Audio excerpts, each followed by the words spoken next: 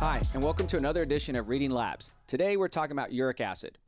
Uric acid is an actual antioxidant, but when it's elevated, it could signal damage in the body.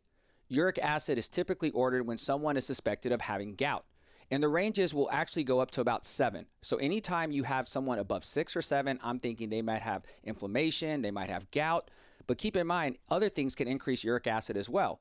Things like high fructose corn syrup and high amounts of sugar can actually increase uric acid. Because uric acid is a breakdown of purines, you also have to keep in mind that whatever you eat can directly contribute to high amounts of uric acid. So next time you look at your uric acid, if it's too high, take a look at your diet. And if there's something you can change in your diet, maybe that can directly help lower your uric acid.